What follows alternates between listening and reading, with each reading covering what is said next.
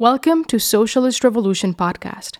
I'm Laura, and today we're republishing an interview that I gave for the podcast of Fight Back, the Canadian section of the IMT, in which we discuss the potential repeal of Roe v. Wade and the way forward to fight back against this attack on abortion rights. America will never be a socialist country. Attitudes are changing towards socialism. We believe the only solution is the establishment of a workers' government on a socialist program.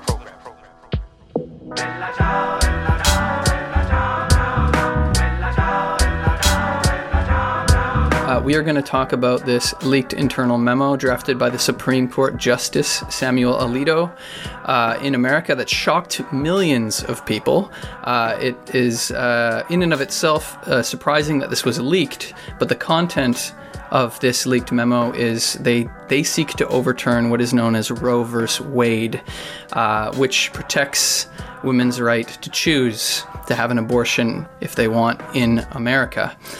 With me to discuss this week is Laura Brown, who is from the editorial board of Socialist Revolution, our sister organization in the United States. Hello, Laura. Hey, Joel. Thanks for having me. Yeah, thanks for coming on the show. So do you want to just maybe explain for our listeners, what is Roe v. Wade and what is the significance of this and what has happened here? This is a huge attack against abortion rights in the U.S. Roe v. Wade is a ruling that the Supreme Court made in 1973 that basically says that women have a fundamental right to choose over the fate of their own bodies and for abortion. And if this draft opinion were to come into effect, it would basically mean that states could pass legislation to limit and ban access to abortion altogether, meaning that overnight, millions of women in the U.S. would lose access to get an abortion. And if you consider that in the U.S., 1/4 of all women have an abortion by the end of their childbearing years, we're talking about millions and millions of people, suffering the effects of this. And if you look at the different states, there's 22 states where it would be likely that abortion rights would be criminalized.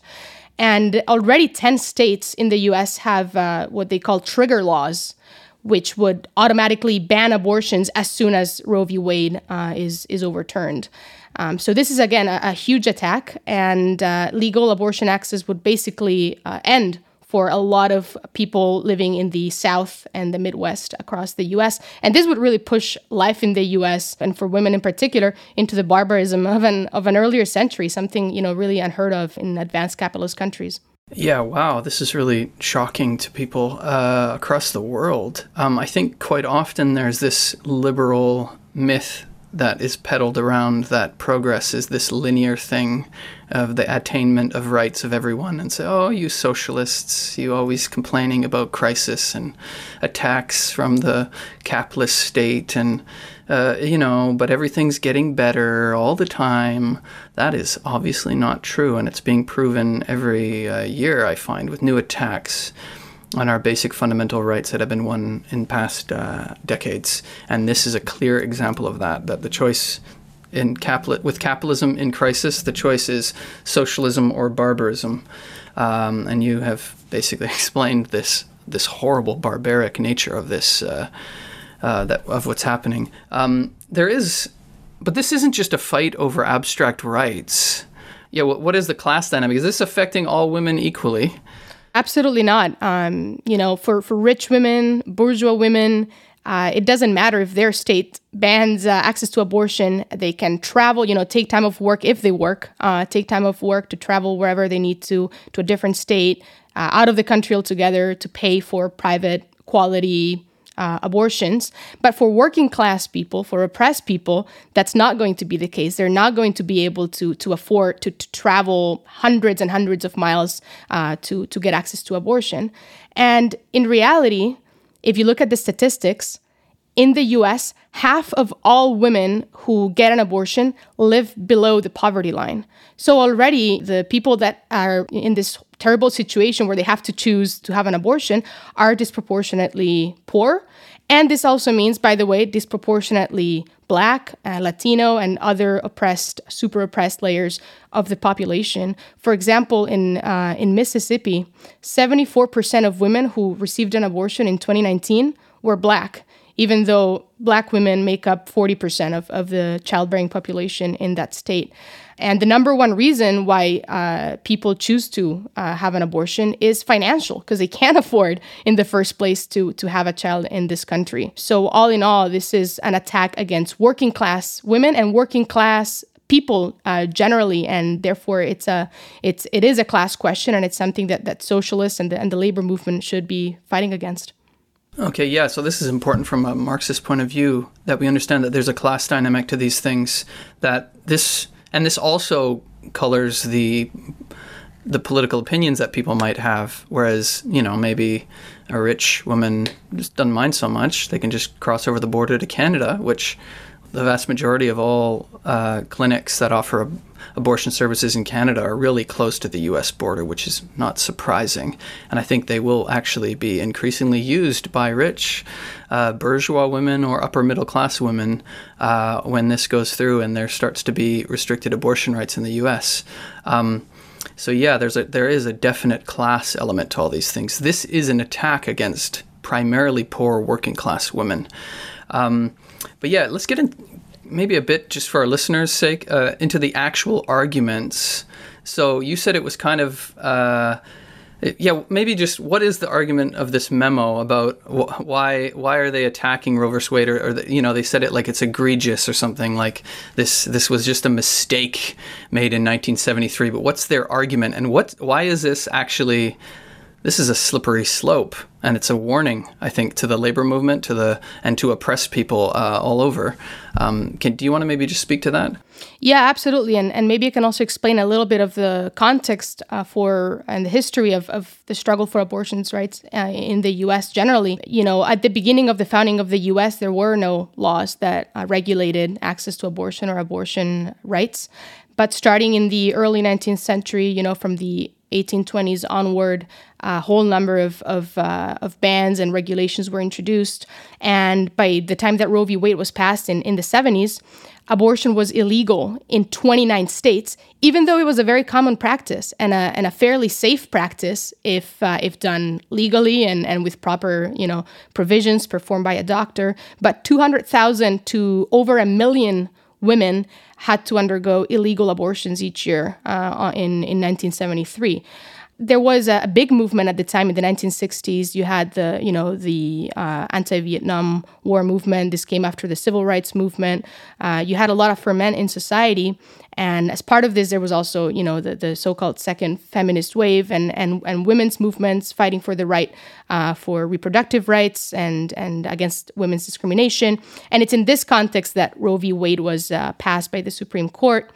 And basically, it's based on constitutional right. It's based on the 14th Amendment, on this thing called the right to privacy, which is basically saying that a pregnant woman has a right to choose, has a right to privacy, and therefore to choose whether or not to have an abortion, in the sense that the government can't regulate against this right to privacy. And on that basis, effectively, that women have a constitutional right to abortion. The argument of the conservatives and of the judges that drafted this opinion is that that's not the case, that the Constitution shouldn't give the right to abortion. They actually say, it's very funny, they were tragic, that there's an unbroken tradition of prohibiting abortion on pain of criminal punishment in the U.S., and therefore this heritage should be honored, more or less. That's the basis for their argument. It's also worth noting that the repeal of Roe v. Wade would potentially open the floodgates for attacking a whole number of other fundamental democratic rights that have been granted over the last decades, because this 14th Amendment also forms the basis for things like Brown v. Board of Education, the ruling in 1954, racial segregation. It's also the basis for the right to contraception. It's also the basis for, the right to same-sex intercourse and for same-sex marriage. And this is all in the context of other discriminatory bills that are being passed, the anti-LGBTQ legislation, the Don't Say Gay bill in Florida. So this is something that's not just an issue for women or for people that might need to get an abortion. It's an issue that will potentially affect the whole of the working class and the whole of the oppressed population. Yeah, so this is has a much broader significance than just an attack on abortion rights then. And this is something that needs to be fought back against tooth and nail by the labor movement, by the general movement, not just in America, I think all over the world. There's also the issue that is the significance of this. Like, this is a leak. You don't get a leak every day from the inner circles of the Supreme Court of the most powerful capitalist nation that has ever existed. So I don't know, do you want to say just a couple words about what is the significance of this? We're getting leaks from the highest bodies of the U.S. state. Yeah, this is huge. Yet another political earthquake in an already polarized and unstable environment of this system that's in crisis. Lenin pointed out that, one of the preconditions for a revolutionary situation is that the ruling class is divided and it can't rule in the old way. And we always say that revolutions start from the top, and the fact that there's cracks in the state apparatus and the ruling class is divided is being shown by this leak and is being added on top of all the other stuff that we've seen with Donald Trump and so forth. And the ruling class is very worried about this. They've publicly said, one of the justices, one of the so-called liberal justices, Sonia Sotomayor, said, and I quote, "Will this institution survive the stench that this leak creates in the public perception that the Constitution and its reading are just political acts? If people actually believe that it's all political, how will we survive?" So they're worried about the survival of their system, about the survival of the institutions of American bourgeois democracy altogether. And in fact, the Supreme Court, compared to the presidency or Congress in the past, it used to be viewed like this, it had this aura of being above partisanship. They're just neutral interpreters of the law. And all these illusions are collapsing. It's being revealed that the capitalist state is not neutral. It actually represents the interest of the capitalist class. 61% of Americans found that the Supreme Court is mainly motivated by politics, which is up from 50% just 3 years ago. So yeah, this is really revealing the reactionary nature of the state and of the capitalist system. Well, that's a positive thing, I guess. People are realizing that the Supreme Court is not on their side, and they realize that the U.S. state is not on their side, which, from a Marxist point of view, is very positive. We'll talk more about that, I guess, in the latter half of this podcast, a bit around what should we do about this? Should we rely on the Supreme Court? Should we rely on the state? But yeah, this leak. And those comments that you've read out here show that they're worried that the mask will be lifted, and the mask is being lifted, and that people have no faith in the state, which is not their state, and working class people are starting to realize it. And I think this is one of those big shockers for a lot of people, for millions of people, for hundreds of millions of people around the world. But yeah, I don't know. Is this, you mentioned earlier that there was this is about state rights and whatnot, but already in the U.S., like in many states, abortion, you might have the right, but you don't have the access. I don't know. Is there anything you want to come in with regards to that? Mm-hmm. Yeah, absolutely. I think, as Marxists, obviously we defend the right to any democratic right on paper. And on that basis, we defend Roe v. Wade because on paper, it guarantees the basic right to abortion. But yeah, that's not enough, and it doesn't guarantee access. And actually, yeah, it's interesting that Roe v. Wade is not based on explicitly defending, women's rights or ending women's oppression or defending a woman's right over her own body. It was based on this vague sort of abstract concept of the constitutional right to privacy in general, which from the beginning, ever since the 70s, left it open to attacks and to being rolled back, and that basically other competing rights, such as state rights, could overrule this other right. And so that's what we've seen from the beginning, even just the fact that there's separate clinics. It's not part of general healthcare. This was a compromise, by the way, that the Democrats made to have separate abortions, private abortion clinics, private abortion providers that therefore were vulnerable to attacks from the beginning, to legislation that makes it harder for them to exist in the first place. That has meant that today, 90% of all U.S. counties don't have an abortion provider. So already today, before the repeal of Roe v. Wade, you have hundreds of thousands, millions of people who have to travel for miles and miles to be able to have access to a provider, who have to wait, for a long time, waiting list. That actually matters if you're trying to have an abortion, because then obviously the fetus is growing inside your body. And of course, especially since 2019, and this is part, and maybe we can talk about it as well, but this is part of this sort of so-called culture war. Since 2019, there's been all these laws that have been introduced. We're talking about hundreds and thousands of laws being introduced in state legislatures, many of them being passed. Like for the most recent and sort of high-profile one was last year in 2021, a Texas ban that basically forbids the right to abortion once a heartbeat is detectable, which is actually, it's a very weird way of phrasing it, because at that point, we're talking about approximately when the embryo is 6 weeks old, there is no heart. There's not a heart. There's just like electrical impulses in the cells. And this is before most women even know that they are pregnant or can feel that they are pregnant. And this also didn't have any provisions in the cases of rape or incest. So this was a huge attack. And it's been, the Supreme Court voted to maintain, to not repeal this law in Texas last year.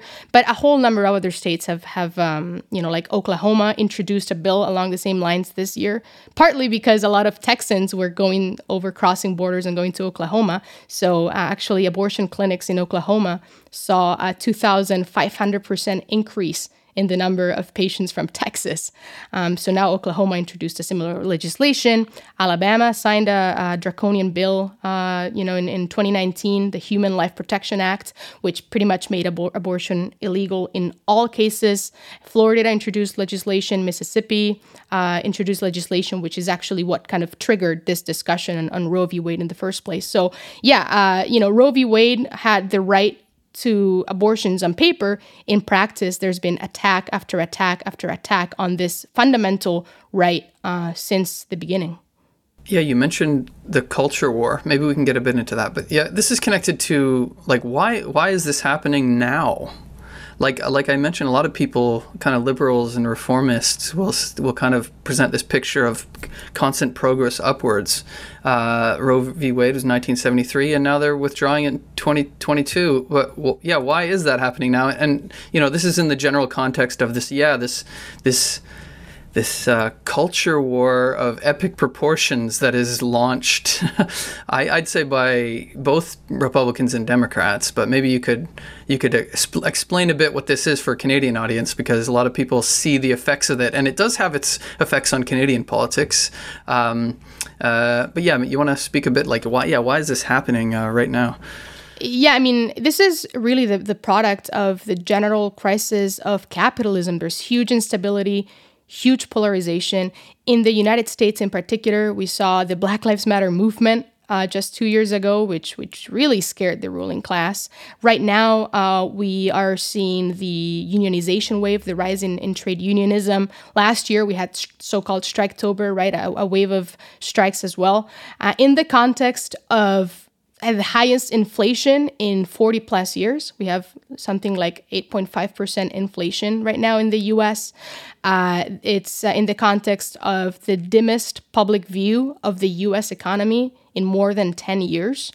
And so basically these issues, the question of abortion rights, women's rights, LGBTQ rights, the Black struggle and the nature of U.S. history and whether it's racist or not, all of this is being used in a very cynical and very deliberate way by both parties, by the Democrats and the Republicans, which are both capitalist parties, to divide and conquer the working class, to sow divisions and confusion.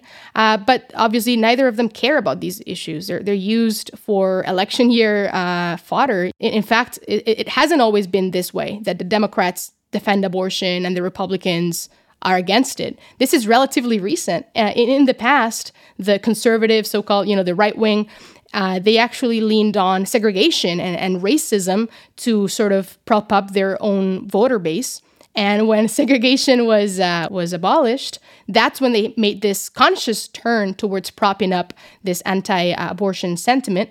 In the past, actually, a lot of Republicans sort of defended the right to abortion, again, on this question of like liberty, like kind of a libertarian approach to it. Like, well, individuals should have a right to choose what to do with themselves and their bodies.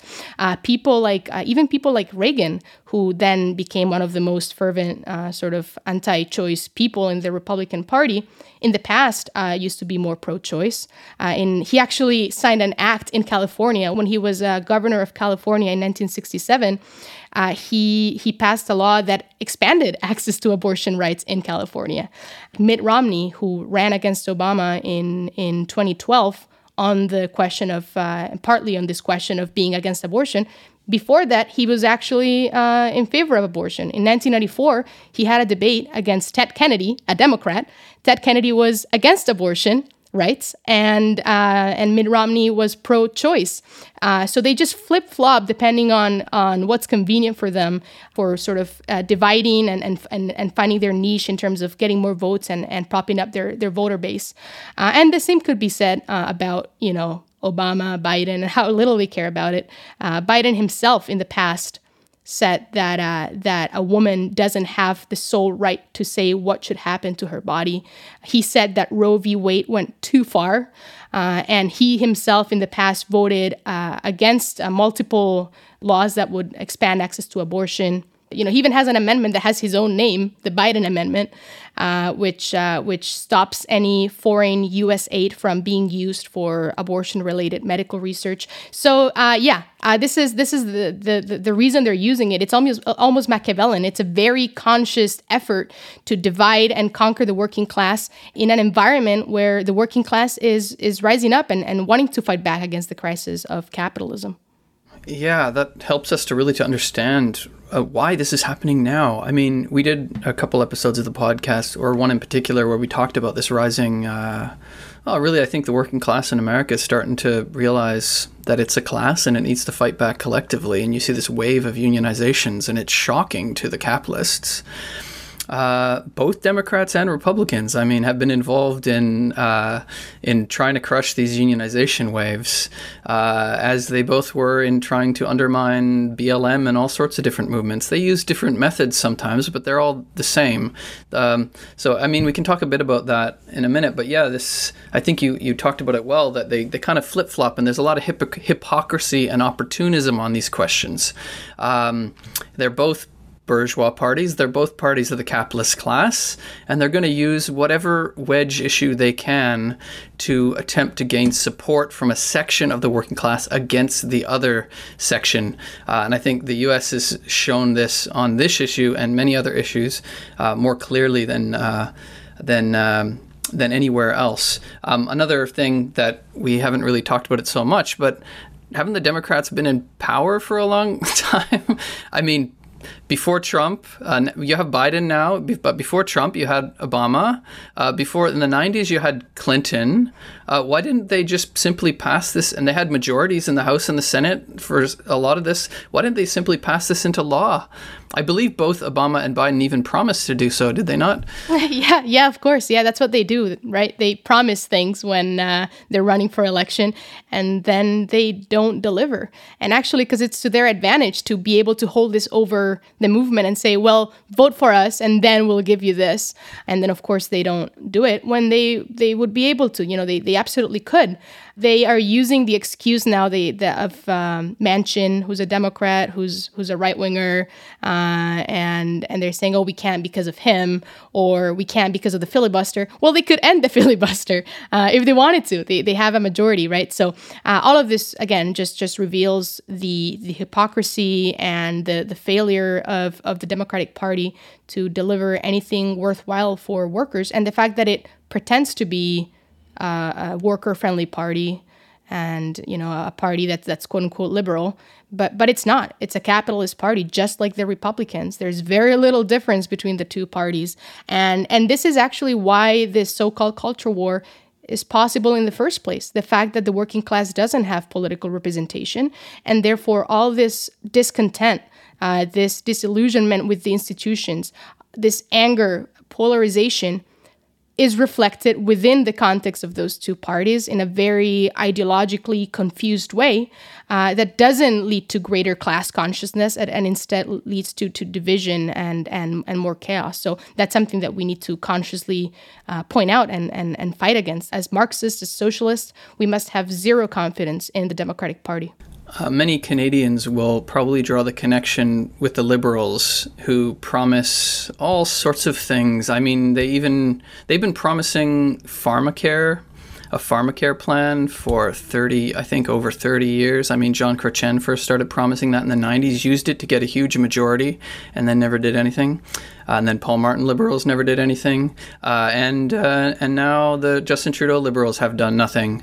And so they actually recently brought it up again as a way to rope the NDP into they call it a supply and confidence deal to prop them up for 3 years. But there's no concrete anything. It's, we will maybe do it if you vote before the next election. They're going to promise it. That's what they said. You have to elect them again to see them not do it.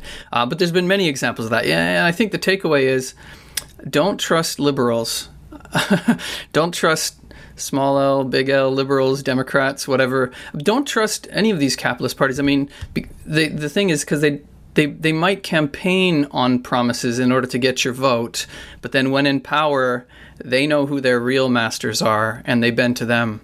And the only way, and we can talk about that maybe in the second half here, the only way to get anything is rely on our own strength, right? I think that's a good point to take a small commercial break. If you're listening to this podcast and you like what you hear and you want to get involved, and I hope that's the whole point, you got to get involved. You can't just think that everything's going to get better. It's not. The only way that we can make anything better is if we fight for it as working class people. I was going to maybe say, we got Laura here from Socialist Revolution in America. You can go to the website, socialistrevolution.org, if you want to learn more about American politics. And if you are American and you want to support the building of the forces of Marxism in the belly of the beast, the most powerful capitalist country on the face of the planet, we need to build the forces of Marxism there. It is pressing, and I hope this example that we're talking about today demonstrates the importance of the need to fight for a socialist perspective in America. And to do that, go to socialistrevolution.org and get a subscription to their paper and support them in any way you can. And follow them online and social media and whatnot. So I just wanted to plug that a bit, because we're all part of the International Marxist Tendency, and we're trying to build the forces of Marxism, not just in Canada, but in America and internationally. Getting back into it. So we don't want to be just cynical or pessimistic. It's a shocking, horrible thing that's happening. But that is the nature of capitalism in crisis. And but it's not that there's nothing that can be done. There is something that can be done. And a lot of people are wondering, what can we do about this? How do we fight back? So I don't know, Laura, do you want to maybe come in? Like, is there a movement against this? What is that movement like? And what do we need to do? Yeah, there is a mood to fight back. People are fighting back against this egregious attack. And sometimes, we say that sometimes the whip of reaction is needed to spur the revolution forward. And I think in a way, this is going to anger a lot of people, affect a lot of people. And, hundreds of thousands, probably millions, have already come out into the streets in city after city to protest. And it's very inspiring, the fact that there is all this rage and people just coming out and wanting to fight against this attack. And it's almost reminiscent of, things like the Women's March in 2016, the fact that, rightfully so, a lot of people didn't want Trump to be president and came out into the streets to fight against this. So in that sense, it's very inspiring. And of course, our organization, Socialist Revolution, has been out in the streets to support this movement and to be a part of that. But another issue with it, and it's connected to the question that, we were talking about it, there isn't a working class party in this country. There isn't a party or a mass organization that's really providing a program and cohesion to this movement. And therefore, it's been, to a degree, it hasn't been coordinated nationally. It's been a bit disorganized.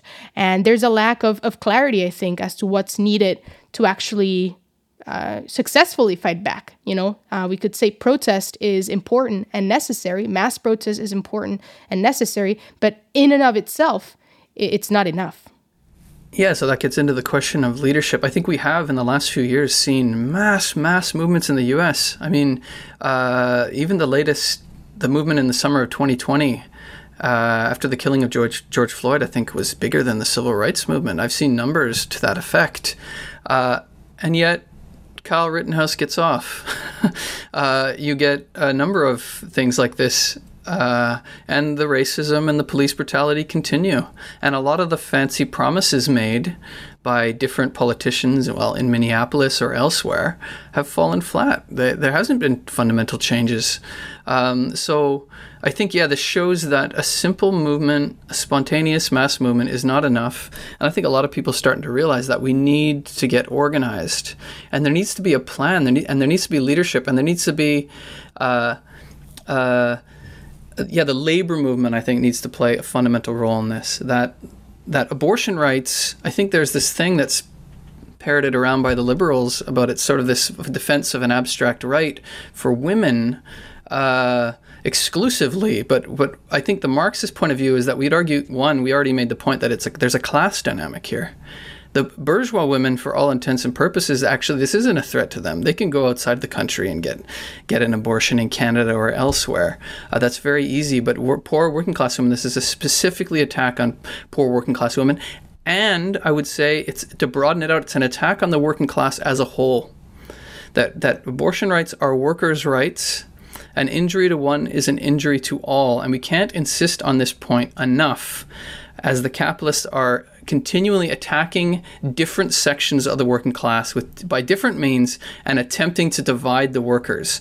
So if the rights of women are attacked, it is an injury to the working class as a whole, because it is used to suppress the class struggle, divide the class struggle, and it is part of this culture war thing that has reached a fevered pitch in the U.S. and is being used by the capitalist class as a whole and capitalist politicians. I think the fundamental thing is for the labor leadership to come in and mobilize the broad working class in a defense of the working class, a defense of working class women in particular, and to fight back against the attempts to divide the workers, especially as we have this growing working class consciousness and unionization waves that can be connected. What are the labor leaders doing? Is there much going on in terms of labor leadership? Unfortunately, no. And I think that's absolutely the key. We're seeing there's labor ferment. A lot of young workers in particular are in favor of socialism, stand in defense of all people's rights, women's rights, and want to defend the rights of all minorities and the whole working class in this country. And so the labor movement should absolutely be going into the offensive. There's no reason why they couldn't call a general strike and say, we're going to be at the forefront of this movement. We're going to fight for the right to abortion as part of a broader struggle against, exploitation and oppression under capitalism, as part of the struggle to unionize Amazon, as part of the struggle for higher wages, as part of the struggle for universal free public health care. All of these demands could rally millions of people to the cause and would cut across precisely these so-called culture war and would serve to unite the majority of the population to defend the rights of women and of the whole working class. And yeah, protest alone isn't enough if you don't have that leadership and if you don't have that clear set of demands and that program that can actually provide a way forward to channel the rage, channel the energy into a force to actually transform things, to actually change society.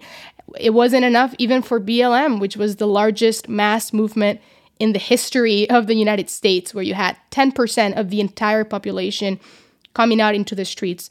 Back then, we also pointed out this needs to be connected with the force of the working class, because the working class is the class that controls the levers of society, that can shut down all of society in order to force the ruling class for their demands.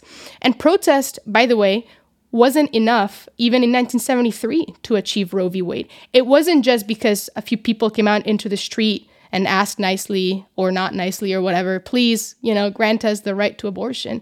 It was in the context of a very deep crisis of U.S. capitalism. It came after the civil rights movement, which was a very scary movement for the ruling class, which, by the way, the Democratic Party ended up co-opting, as we know. It was after the assassination of MLK, which spurred on a whole number of uprisings and so-called riots and a huge anger. It's in the context of the anti-war movement, against the Vietnam War, where U.S. imperialism got defeated. And so as part of all this, it was after the Watergate scandal. So there was all these problems that the ruling class was facing. In this context, the movement for reproductive rights, for women's rights, was able to force this concession as a byproduct of that struggle. But as you can see as well, even when you win these rights, they can be taken back at any point as part of of austerity, as part of a tax because of the crisis of capitalism. And so those rights are only worth our ability to fight for them, to actually come out into the streets and defend them and demand more. Yeah, precisely. I think that's the key lesson for today. We need to rely on our own strength, and the working class and the leadership of the working class needs to mobilize the working class in that regard. Quite often people see the superstructural form of the law passed and think, oh, the people that passed the law were so wonderful. That's rarely the case, actually. They did it in the context of social turmoil and working class struggle and mass movements and crisis as a concession to try to placate the movement, right? And I think that's the key lesson from these things. And that's the key lesson for today, that we need to build that movement on against the system and against the bourgeois parties, and that's how we can win.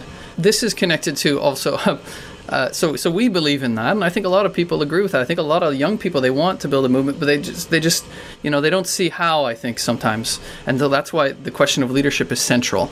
But this is then on the other side, there's a prevalent argument you can see is that, oh, this happened because Trump changed the Supreme Court, and so therefore we need to elect more Democrats so that they'll just change it back and then they can reinstitute Roe v. Wade or something like that, and that's the way to go. But yeah, do you have any words to say about that? Yeah, and the problem is that precisely because there is a vacuum of leadership, then something fills that vacuum, and the Democrats, all these liberal arguments enter into the picture.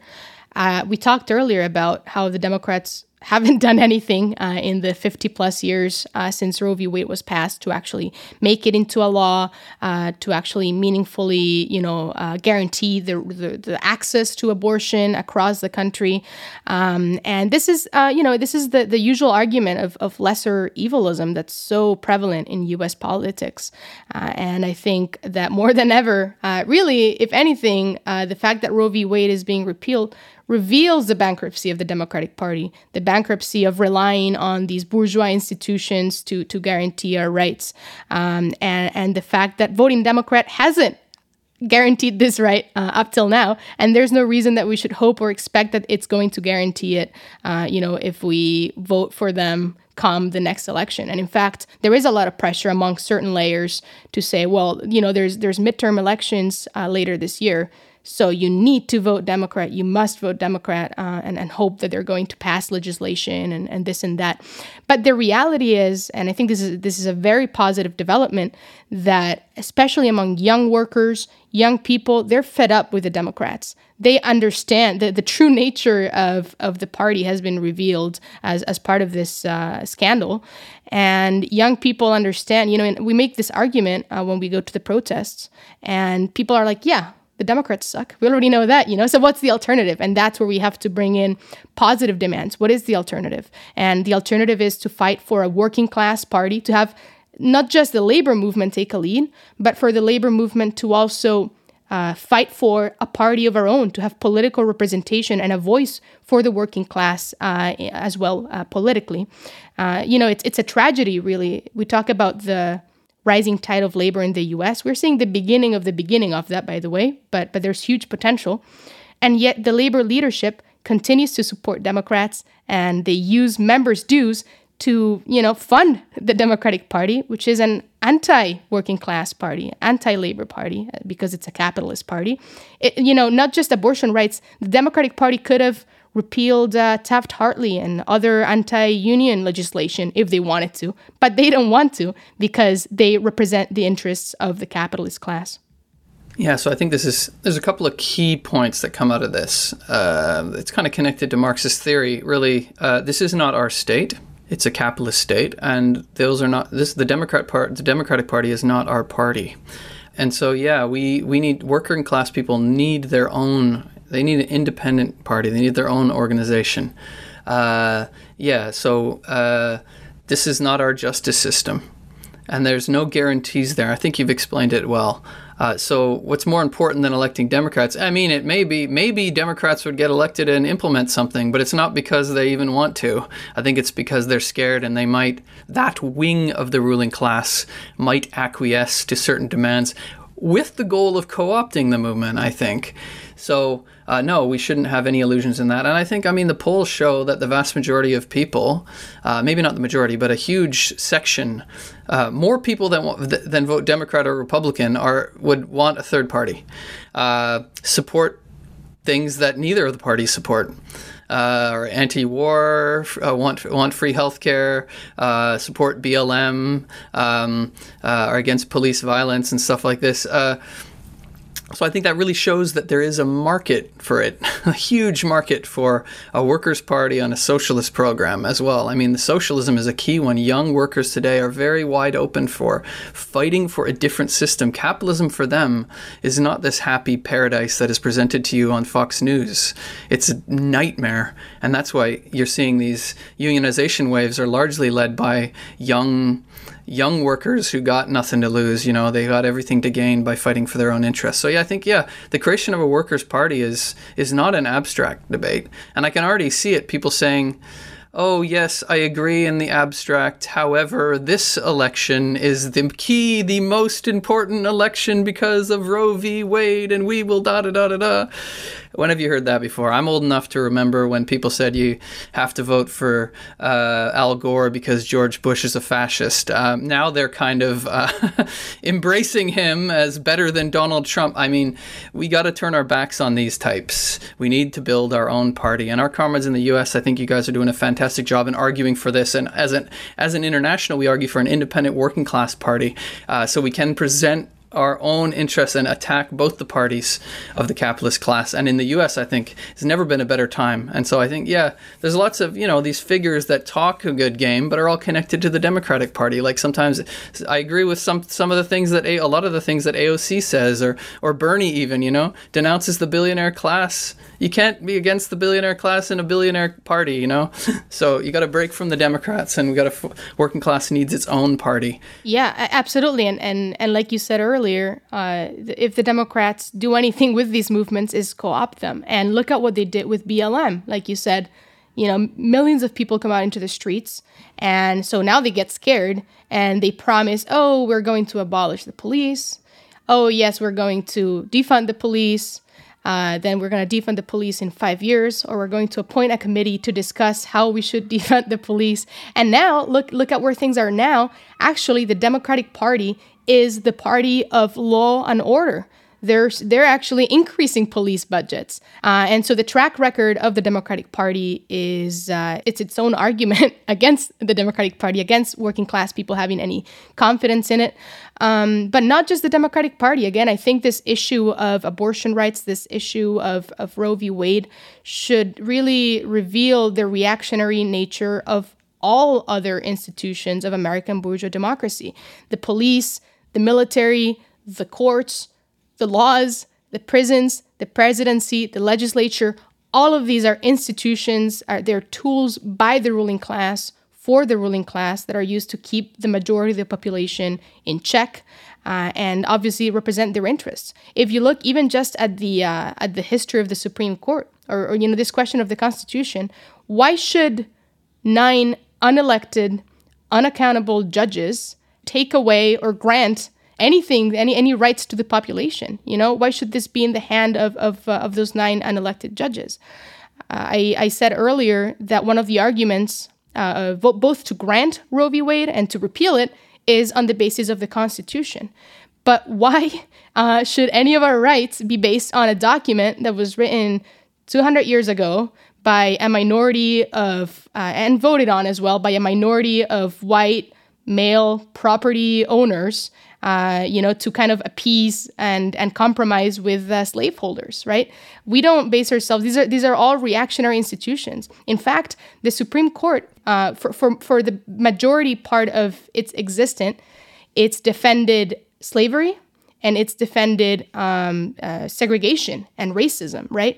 150 years ago, the Supreme Court said that Black people weren't citizens and that they could never be considered citizens under the Constitution, and that therefore slavery couldn't be banned in the U.S. In 1896, the Supreme Court said that equal but separate accommodations didn't violate the 14th Amendment, and therefore that racial segregation was constitutional. And this paved the way for the horrors of Jim Crow for decades later. Actually, just to show how reactionary and how recent a lot of these reactionary laws are, up till the 1950s and 1960s, a vast majority of U.S. states had laws that were called anti-miscegenation laws, which are laws that prohibited interracial marriage and interracial sexual relations. Up until 1967, dozens of states had these laws. This is, just over 50 years ago. And so this, again, is revealing the bankruptcy, illegitimacy of the whole framework and foundation of American bourgeois democracy, which is a system that's undemocratic and that is based on the exploitation and oppression of the vast majority of the population. So yes, no confidence in the Democrats, no confidence in the Supreme Court, no confidence in any of these institutions. And people want to see that kind of change. We talk to young people, they support socialism, they support communism, they want the whole system to go, and that's what we're fighting for, our revolution. Yeah, I think connected to that is the question of the epoch we're living in. We're living in a revolutionary epoch. The capitalist systems in crisis is in decline, and it's creating political polarization and mass movements of epic proportions over the last number of years, since the last economic crisis and since the 2008-2009 so-called financial crash, which is a crisis of the capitalist system. You've had just like unprecedented social upheaval, not just relegated to one area of the world, but all over the world. And I think this is just the beginning. And on the question of fighting for women's rights, we've seen inspiring movements all over the world, Spain, Poland, Ireland, Argentina, and we've seen victories on this question that were not because of some nice liberal politicians or in the Senate or the House or something like that, but it's because of millions of people mobilizing the streets, men and women and people of all backgrounds mobilizing to defend the basic democratic rights of working class women. And so I think that, we have, this is the model that we need to base ourselves on. And we shouldn't think that it's not possible. We live in a revolutionary epoch. This is, of course, entirely possible. And mass movements and even revolutions are inevitable in this context. But what we need is good leadership. And I think that's what we have highlighted here, that unfortunately the labor movement in the US, the labor leaders in the US have not been playing hardly any role in this, and many of them are tied to the Democratic Party establishment, the main ones. And so we need to fight for an independent class perspective, an independent class leadership that is not just fighting against attacks. Too often the movement is only defensive. We're just fighting against an attack from, well, it could be the Democrats or the Republicans or the liberals or the conservatives or any party of the capitalist class or the bourgeoisie as a whole in any industry, attacking the right to unionize or whatnot, as we're seeing in the US. But we need to fight for a positive program. I think that's one thing that we're doing here. And it is not just about rights as well. As we discussed with abortion rights, it's about access. And this comes down to a question of dollars. There is more than enough wealth. There is more than enough wealth in our society to provide access to abortion all over for every working class woman. There is absolutely no barrier to that economically. It's entirely possible, but that wealth we do not have control over the wealth that we produce. And this is connected to the fight for a new form of society, that we're not fighting an uphill battle. And that's what socialism is all about. Maybe that leads a bit into the question of why this isn't just a fight for rights, like Marxists and also the Marxist approach on the question of abortion. We're not, sometimes the right wing tries to paint the left as being pro-abortion. We're not pro-abortion. Abortion is not a decision that women make lightly or are happy to do. It is a very tough decision. And the vast majority of that, and I think, Laura, you have some stats about this, is made because of economic conditions from poor women that just can't afford to have a kid. And there are many connections to that. So, yeah, this is a fight for a society, a socialist society, in which women have a genuine right to a genuine choice. Right now, it's not actually a choice for many women. And you want to try to ban abortion? Abortion's going to happen anyway. And it has for all of human history, and it will happen in unsafe conditions in which the life of the woman is at risk. So I don't know, do you have any information about the United States of why this isn't simply a fight for a right, right? And how Marxists approach the question. We're fighting for a new type of society in which women will actually have a real choice about that. Yeah, absolutely. This is not just a fight over whether or not people should have a right to abortion.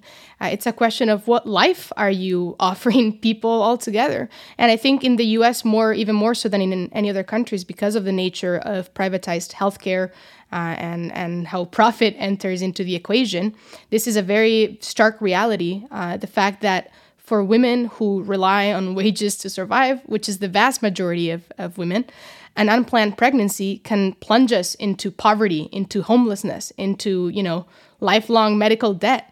And therefore, attacks on reproductive rights aren't just going to harm people with uteruses. They're going to harm the whole of the working class and the future generations that come into this world on the basis of poverty. And also to your point, by the way, that banning abortion won't mean women will not get an abortion. It's just going to mean that they're going to have to do so through illegal methods and that it's going to be criminalized. When performed properly, an abortion is extremely safe. It's one of the safest gynecological procedures, safer than childbirth, by the way, and than pregnancies themselves. There's data from the CDC that shows that in the US, there are less than 0.5 deaths for every 100,000 legal abortions, compared to 24 deaths for every 100,000 live births.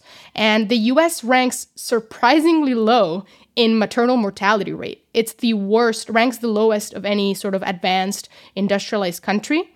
And it's number 55 or so in the world, much lower than Russia, than some other countries that you wouldn't expect to be doing better than the U.S. in terms of the risk of just pregnancy and giving birth.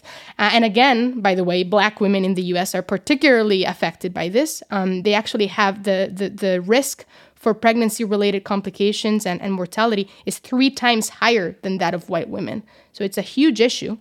And if you're going to force people to go on with a pregnancy that they don't want and with a birth that they don't want and can't afford, you're also forcing them to accept all the risks and consequences that go with this, which is not just a health question, it's also a financial question.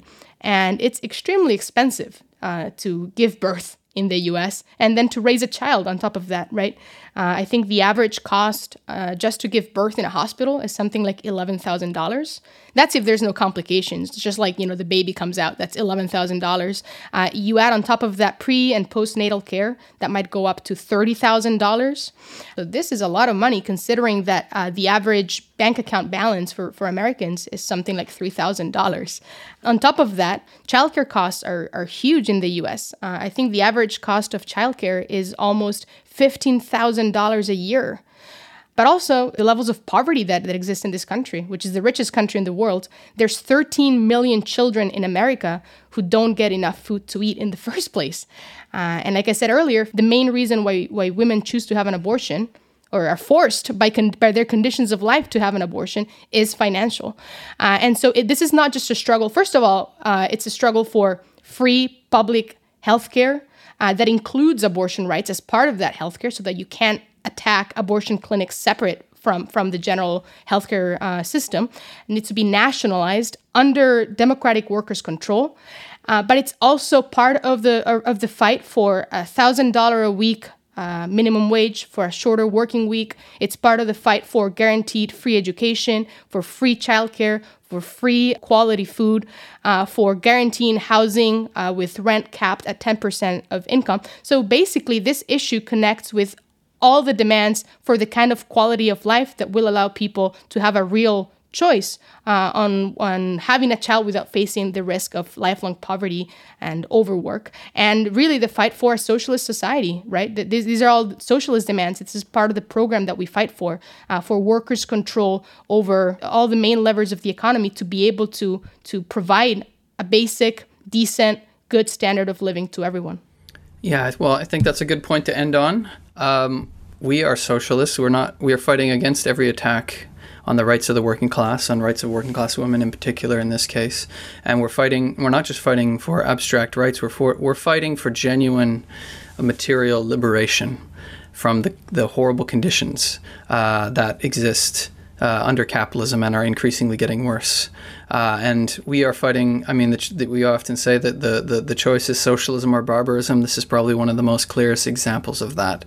So to finish off here, join us to build the forces of Marxism, to fight for a socialist future, to fight against attacks on abortion rights, to fight against attack on access, on all of the democratic rights, and not just to fight a defensive fight, to fight for a socialism, for a better form of society where we don't have to suffer this sort of stuff.